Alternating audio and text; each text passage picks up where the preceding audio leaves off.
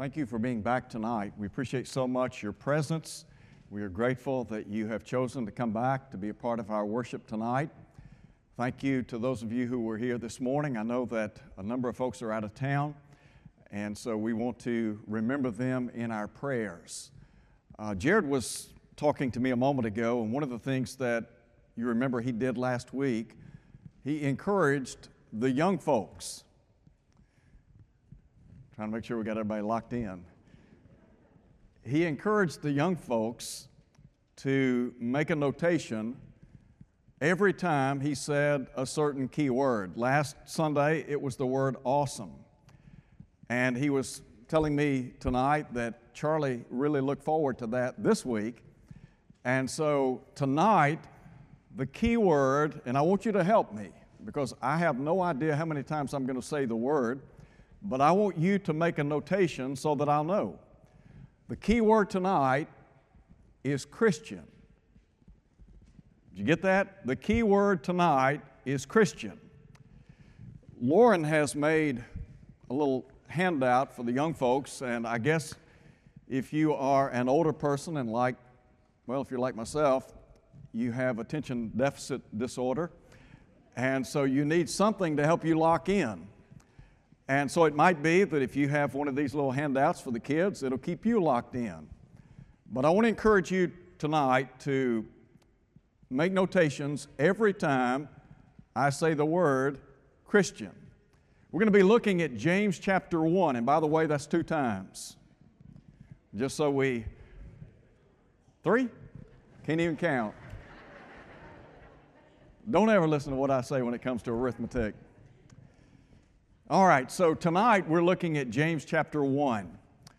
And when we sat down and made the schedule out for key chapters, I did not anticipate doing a class on the book of James. But since we went through another surge of COVID, Brother Billy, one of the things that Brother Billy asked me to do was to try to present some lessons that would be encouraging and uplifting. And so I thought about the book of James because it is fundamental to Christianity. And so that really has been the purpose behind teaching this book on Sunday morning and Wednesday night. And so tonight we're going to look at James chapter 1. Last week Jared had the task of looking at a lot of material, and he only had a very short period of time to do that. And I appreciated the lesson that he presented. Tonight we're going to look at James chapter 1, and we're just going to maybe hit some of the highlights, and we're going to be focusing on the basics of Christianity. Because the book of James is all about the basics, as we would say, the fundamentals, the ABCs of Christianity. And James is writing to Christians that are facing a lot of different things in this life. And if you live long enough, you come to understand and appreciate the fact that there are many things that come your way. And so what you have to do is be equipped so that you are ready to meet the battles and obstacles that you face in this life. And so in James chapter 1, James provides us with a template, if you please, for some of the things that we face as Christians. And so I want to begin tonight by first and foremost talking about the trials of a Christian. Listen now to what James said in James chapter 1, beginning in verse 2. Count it all joy when you fall into various trials. The trials that James has under consideration here are wide-ranging. They would encompass everything from illness, disease, the loss of a job, some type of economic reversal, some other tragedy that might come a person's way, the loss of a loved one. Could be any number of things. And so James is saying, count it all joy when you fall into various trials. And so to understand that as a child of God, trials will be present in life. None of us has the ability to escape the various trials that come our way on a daily basis. And you remember that old, well-worn passage in Job chapter 14, when Job said, man born of woman is of few days and full of trouble. So troubles and trials are a part of the Christian life. So with that in mind, listen now to what James said. Count it all joy when you fall into various trials, knowing that the trying or testing of your faith produces patience or perseverance. What James is saying here is that there are natural byproducts to suffering. Now, he's talking about the trying, the testing of our faith. And you remember in 1 Peter chapter 1, Peter writing to Christians who were suffering in the first century, the Roman Empire was a godless empire. They put enormous pressure on those who belonged to the body of Christ. Many were being persecuted, some martyred for the cause of Christ. And so James in this context says that one of the byproducts of facing trials in life is that it helps us to develop a persevering or patient spirit. I want you to think for a minute or two about some of the trials or adversities, maybe obstacles that you have faced over the past year. I want to encourage you over the next few days, maybe the next few weeks. Consider some of the things that you have battled personally in your own life over the course of this past year, or maybe over the course of the last 2 years. I would encourage you to sit down and make some notations of the things that you have learned firsthand from the trials you've experienced. There are some things that we learn whether we really want to learn them or not. One of which, as James said, is we have to learn to become patient or persevering. Why? Because sometimes trials are protracted in nature. In other words, they last a long time, don't they? So, in the book of Romans in chapter 5, Paul talked about how tribulation works perseverance or patience. Perseverance or patience ultimately leads to character. Character, hope. So again, all James is saying here is there are some byproducts to trials and suffering in life, as did the Apostle Paul in Romans chapter 5. That's the case he's making. So you think about the trials that you're facing. And as you look back over the course of the past year or two, and reminisce about some of the things that you have battled, maybe some of the things that you are now battling. Ask yourself this: what have I learned, and has it helped me to draw closer to God? When we face trials in life, one of the things it ought to do is it ought to drive us to our knees, to spend more time in prayer. You remember Jesus said in Luke chapter 18, verse 1, that men ought to always pray and not faint or grow weary. Sometimes the trials of life can be so cumbersome in nature, so weighty, that people fall beneath them. And so, to recognize that prayer is a great outlet for the trials of life. Jesus, in the Garden of Gethsemane, prayed fervently to the Father, didn't he? The text says, and being in agony, he prayed more fervently. So the more difficult the trial, the greater the prayer life, the more time we ought to spend in prayer. And then, what about your trust in God?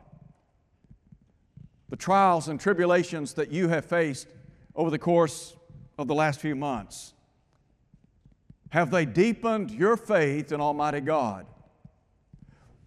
Those trials or those difficulties ought to push you closer to Almighty God. Do you remember David in Psalm 55? When he said, cast your burden on the Lord and He will sustain you. There are times in life when the trials are so heavy. The only one that will carry you, so to speak, is the Lord. He's the one who will get you through it. And so to learn to trust in Him, as Solomon said, trust in the Lord with all your heart. Lean not unto your own understanding. In all your ways acknowledge Him, and He'll direct your paths. And then, as you face the trials of life, and as you make notations about some of the things that you've learned, I would encourage you to sift through the Scriptures and go back to the Old Testament and make your way forward throughout Scripture and just make some notations of people that faced tough times. And maybe make some notations as to how they dealt with those circumstances in life. What was it that got them through or helped them to get over the edge. Those are some things that I believe will benefit us in the long run. Now, James said, in connection with this, if any man lacks wisdom, let him ask of God. Let me just pause there for a minute. Since contextually this is linked to the trials of life, somebody might say, well, why would wisdom be necessary in facing trials? Knowledge is the assembly or the assimilation of facts and information, data. Wisdom is knowing how to use the knowledge that we possess.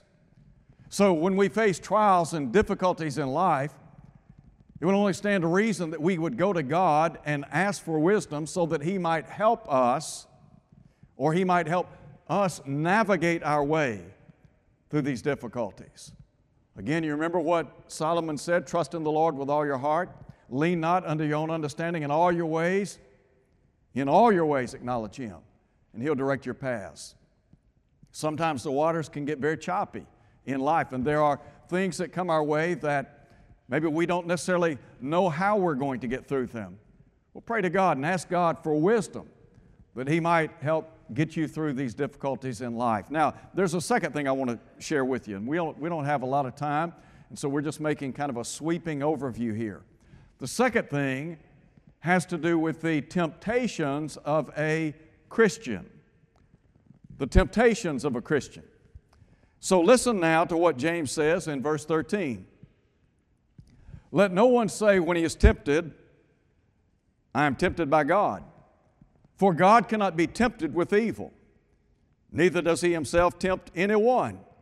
But each one is tempted when he is drawn away by his own desires or his own lust and enticed.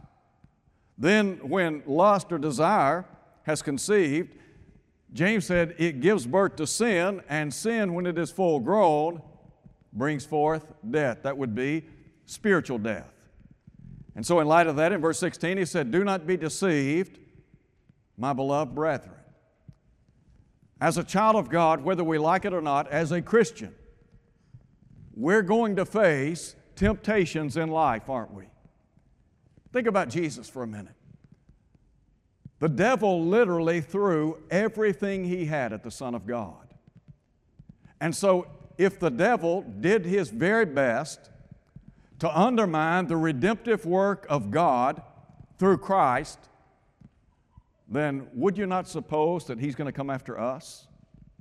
That he's going to do everything within his power to destroy and undermine our faith in God? Now listen to what Peter said. Be sober, be vigilant. Your adversary, the devil, walks about as a roaring lion, seeking whom he may devour. Now James said that what the devil does is he baits.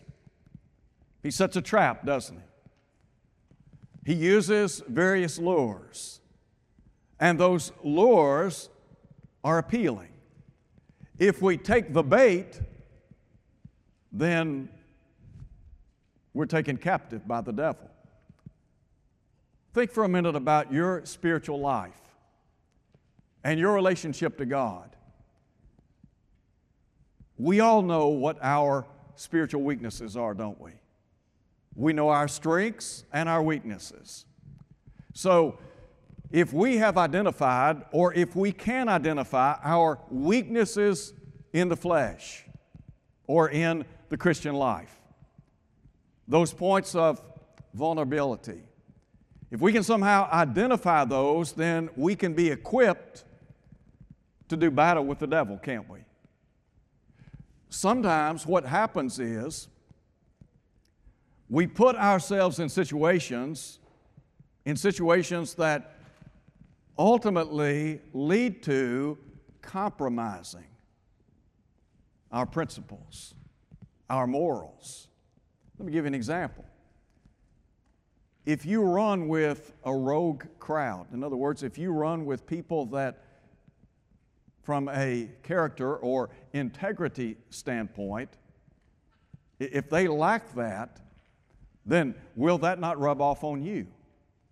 And people that have very little morality or integrity, typically the activities that they engage in are not wholesome by nature, are they? So if you associate with the wrong kind of people, what happens? It rubs off, doesn't it? Isn't that what Paul said? Be not deceived. Evil companionship corrupts good morals. Solomon said, if sinners entice you, do not consent. And he addressed his son there. So identify your weaknesses, and then, to the best of your ability, be a good soldier of Jesus Christ. As Paul said, we must wage the good warfare. We must endure hardship as a good soldier of Jesus Christ. To understand that the devil's going to come after us, and we've got to be equipped. We've got to put on our Christian armor, don't we? And be strong in the Lord in the strength or power of His might. Why? That we might be able to stand against the wiles, the schemes, or the strategies of the devil. Listen, the devil is always strategizing. And he's looking for your weaknesses in life. What he wants to do is exploit those. And so James here is saying, as a Christian, to understand that temptation is not from God, the devil's the culprit, but to understand that what the devil's going to do, he's going to bait and trap. And once he baits and traps, then you become a prisoner. You become a servant of that way of life. There is a third thing I want to share with you, and that has to do with the thankfulness of a Christian. The trials of a Christian, the temptations of a Christian, and the thankfulness of a Christian. Now listen to what James says in verse 17. Every good gift and every perfect gift is from above and comes down from the Father of lights, with whom there is no variation or shadow of turning. How often have you thought in your own life about the goodness of God? About how good God has been to you personally? Haven't we all been the benefactors of the graciousness and the kindness of Almighty God? The psalmist said, "Blessed be the Lord, who daily loads us with benefits or blessings." Paul, in writing to the church at Thessalonica, would say, "In everything give thanks. This is the will of God in Christ Jesus." Sadly, there are many people in our world today who lack gratitude. They don't have an attitude of gratitude toward God. And so as a Christian, as a child of God, we ought to be eternally grateful for all the many blessings that He lavishes upon us.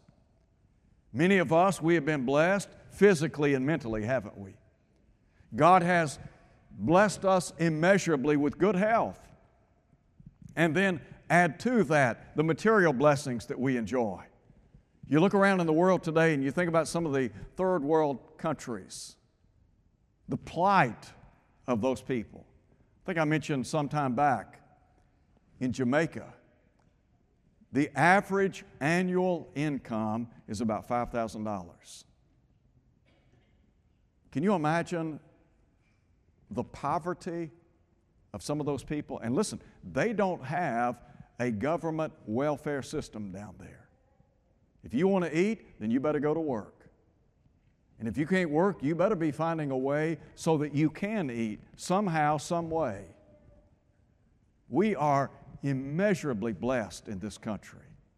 And many times we fail to acknowledge that to Almighty God. So James is talking about every good gift and every perfect gift ultimately comes from the same source, doesn't it? That's Almighty God. And then what about our spiritual blessings? The spiritual blessings that we enjoy in Christ Jesus. When the Apostle Paul wrote to the saints in Ephesus, sadly, many of those folks were living as if they were in spiritual poverty. And what Paul tried to tell them was, look, as a member of the body of Christ, you have been blessed by every spiritual blessing in the heavenly places. Matter of fact, over in chapter 2, he talks about the exceeding riches of His grace and kindness. There's the idea of our riches in Christ. When's the last time you gave God thanks for the forgiveness of your sins? When's the last time that you gave God thanks for the person that shared the gospel with you so that you're a New Testament Christian today? When's the last time that you gave thanks to God for the peace that you enjoy in your life? When's the last time you thanked God for the hope of heaven that lies before all of us? These are some things that as Christians we ought to give God thanks for, and we ought to do it daily, shouldn't we? There is another thought that I want to share with you tonight. It has to do with the truthfulness of a Christian. Now, I want you to pick up with me, note if you would, verse 22. In verse 22, and really this is the thrust of the book of James, but be doers of the word and not hearers only, deceiving yourselves. For if anyone is a hearer of the word and not a doer, he's like a man observing his natural face in a mirror. He observes himself, goes away, immediately forgets what kind of man he was. But he who looks into the perfect law of liberty and continues in it, and is not a forgetful hearer, but a doer of the work, this one will be blessed in what he does. So what about the truthfulness of a Christian? Here's what I mean. When you step in front of the mirror of God's Word and take inventory of your spiritual life, are you honest with what you see? You know, there are a lot of people that, quite frankly, are leading a deceived life. Why? Because they have not looked into the mirror of God's Word and noticed the things that are amiss in their life and made the necessary corrections. And what James is saying is that when we look into the law of liberty, when we stoop and examine that law, that is the Word of God, and we do so carefully, and we give time and consideration to what we read and what we study and what we meditate upon, it ought to bring about whatever necessary changes are forthcoming. In Hebrews chapter 4, the writer said, you remember the Word of God is living and active and sharper than any two-edged sword. He went on to say that it is a discerner of the thoughts and intents of the heart. What the Hebrew writer is saying in that context is that the Word of God critiques how we live. Those who are taking part in Lads to Leaders, as they work with the young people, whether they're preparing them to present a lesson or lead singing or whatever, during that process, they critique one another, don't they? And so if there are some changes that need to be made, well, they make those changes. So when you look into God's Word, what do you see? When you stand in front of your mirror in your bathroom, you have an adequate representation of what you look like, don't you? You see the real you, unless the lights are out. But I mean, you see what you look like. By the same token, when you stand in front of the mirror of God's Word, you ought to be able to see what you look like in the eyes of God. Remember this morning we talked about Psalm 139? When David said, Lord, you have searched me and known me. God knows exactly where we are in life. In Genesis chapter 3, when Adam and Eve succumbed to temptation in the garden, do you remember God said, Adam, where are you? God wasn't asking Adam for information about his whereabouts. No, God was asking Adam, where are you? Because He wanted Adam to realize his plight at that point in time in life. So when you step in front of that mirror, what do you see? Are you willing to make the necessary changes? If you have a problem with certain things in your life, whether it be anger, profanity, or some other type of problem, Are you willing to make the necessary corrections in your life? Let me just throw this final thought in, since we're talking about the truthfulness of a Christian. What about the test of a Christian? Because when we stand in front of the Word of God, we find out whether or not what we claim to be is genuine or not. So drop down, look at verses 26 and 27. James said, if anyone among you thinks he's religious and does not bridle his tongue, but deceives his own heart, this one's religion is useless or vain, empty. Let me tell you where a lot of us get ourselves in trouble in life as Christians. It's with the tongue, isn't it? How often do we speak before we think about what we're saying? And once those words are spoken, they're out there, aren't they? In James chapter 3, James talks about the tongue. And really, in chapters 1 and 3, emphasis is on bridling the tongue. It's a little member. He said it boasts great things. If we don't keep our tongue in check, then we have a real problem spiritually. In the book of Ephesians, in chapter 4, Paul is writing to people that have put off the old man and put on the new man. And he would say that he would tell them explicitly that they were not to lie anymore, but rather they were to speak the truth with one another. Do people in the body of Christ sometimes have a problem telling the truth? Yes. Are there people that come out of the world and they have had a problem being truthful in their relations to other people? Yes. But when you come out of the world, you can't bring the world with you into the Christian life. You've got to put it off. And so it might be that some folks have to work harder at bridling the tongue. Some people have trouble with lying. Some people have trouble with profanity. Paul would say, let no corrupt communication proceed out of your mouth. If you stand before the mirror of God's Word and you have trouble telling the truth or gossiping or you use profanity and you don't try to make the necessary corrections, then you fail the test, don't you, as a Christian? James said, if anyone thinks he's religious but does not bridle his tongue, he said, this one's religion is useless. Learning to put a governor on the tongue. Sometimes in the world, people who drive for trucking companies, they'll drive for a company and they put a governor on the engine because they don't want them to exceed the speed limit. Well, sometimes we need a governor on the mouth, on the tongue. And then note this in verse 27. Pure and undefiled religion before God and the Father is this, to visit orphans and widows in their trouble, and to keep oneself unspotted from the world. Those of you who contributed to Pinevale, you did so that you might fulfill the will of Almighty God. You say, well, in what way?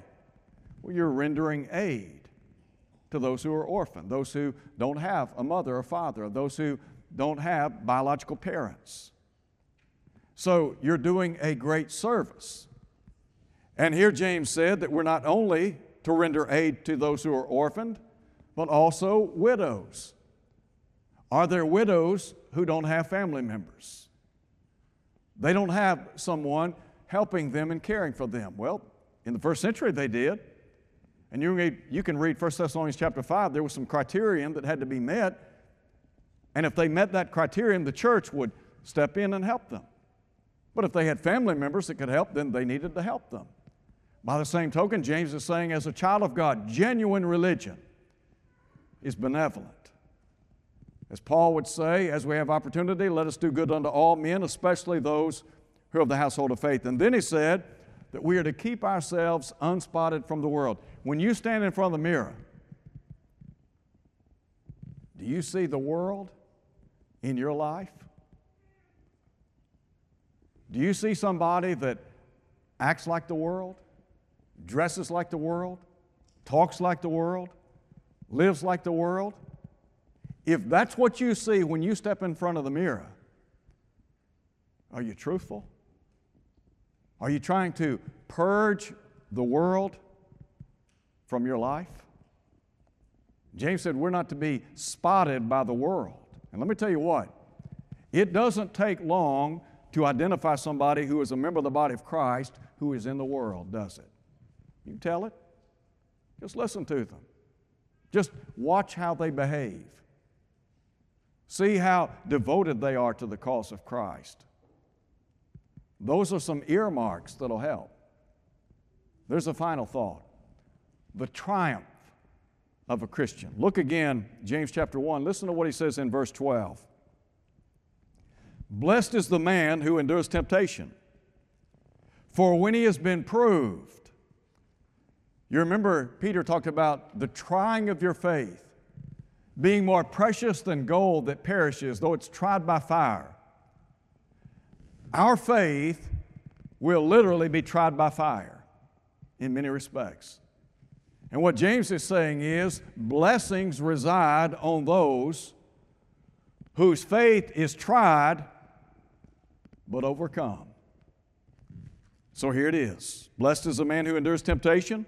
When he has been proved, he'll receive the crown of life which the Lord has promised to those who love him. James is saying that to those of us who are trying to live the Christian life, who are trying to do our best day in and day out, are we perfect? Absolutely not. But we're making an effort. We're doing our best day in, day out. He's saying, when we overcome those obstacles of life, the trials, the temptations of life, when we stand in the face of trial and temptation, then ultimately we have the hope of that crown of life. The Stephanos, the victor's crown. One day you're going to stand before God. Prayerfully, when you stand before God, He will not only own you, but He'll crown you. You'll receive that victor's crown. So tonight, as we think about the basics of Christianity, your life as a child of God, your life as a Christian, where do you stack up in light of what James said? If you're here tonight and you haven't begun the Christian life, could I encourage you to come to Christ? To recognize that when you obey the gospel of Christ, you enjoy all the spiritual blessings I mentioned a moment ago in Ephesians 1:3, one of which is redemption through His blood, the forgiveness of sins. Then you're also added to the church. As a member of the body of Christ, you have the opportunity to serve the Lord and to live in such a way so that one day you'll stand before Him and you'll hear the words, "Well done, good and faithful servant." If you're here tonight and you're not what you ought to be, your life doesn't measure up, could we encourage you to come home? Could we pray with you and for you tonight as we stand and sing?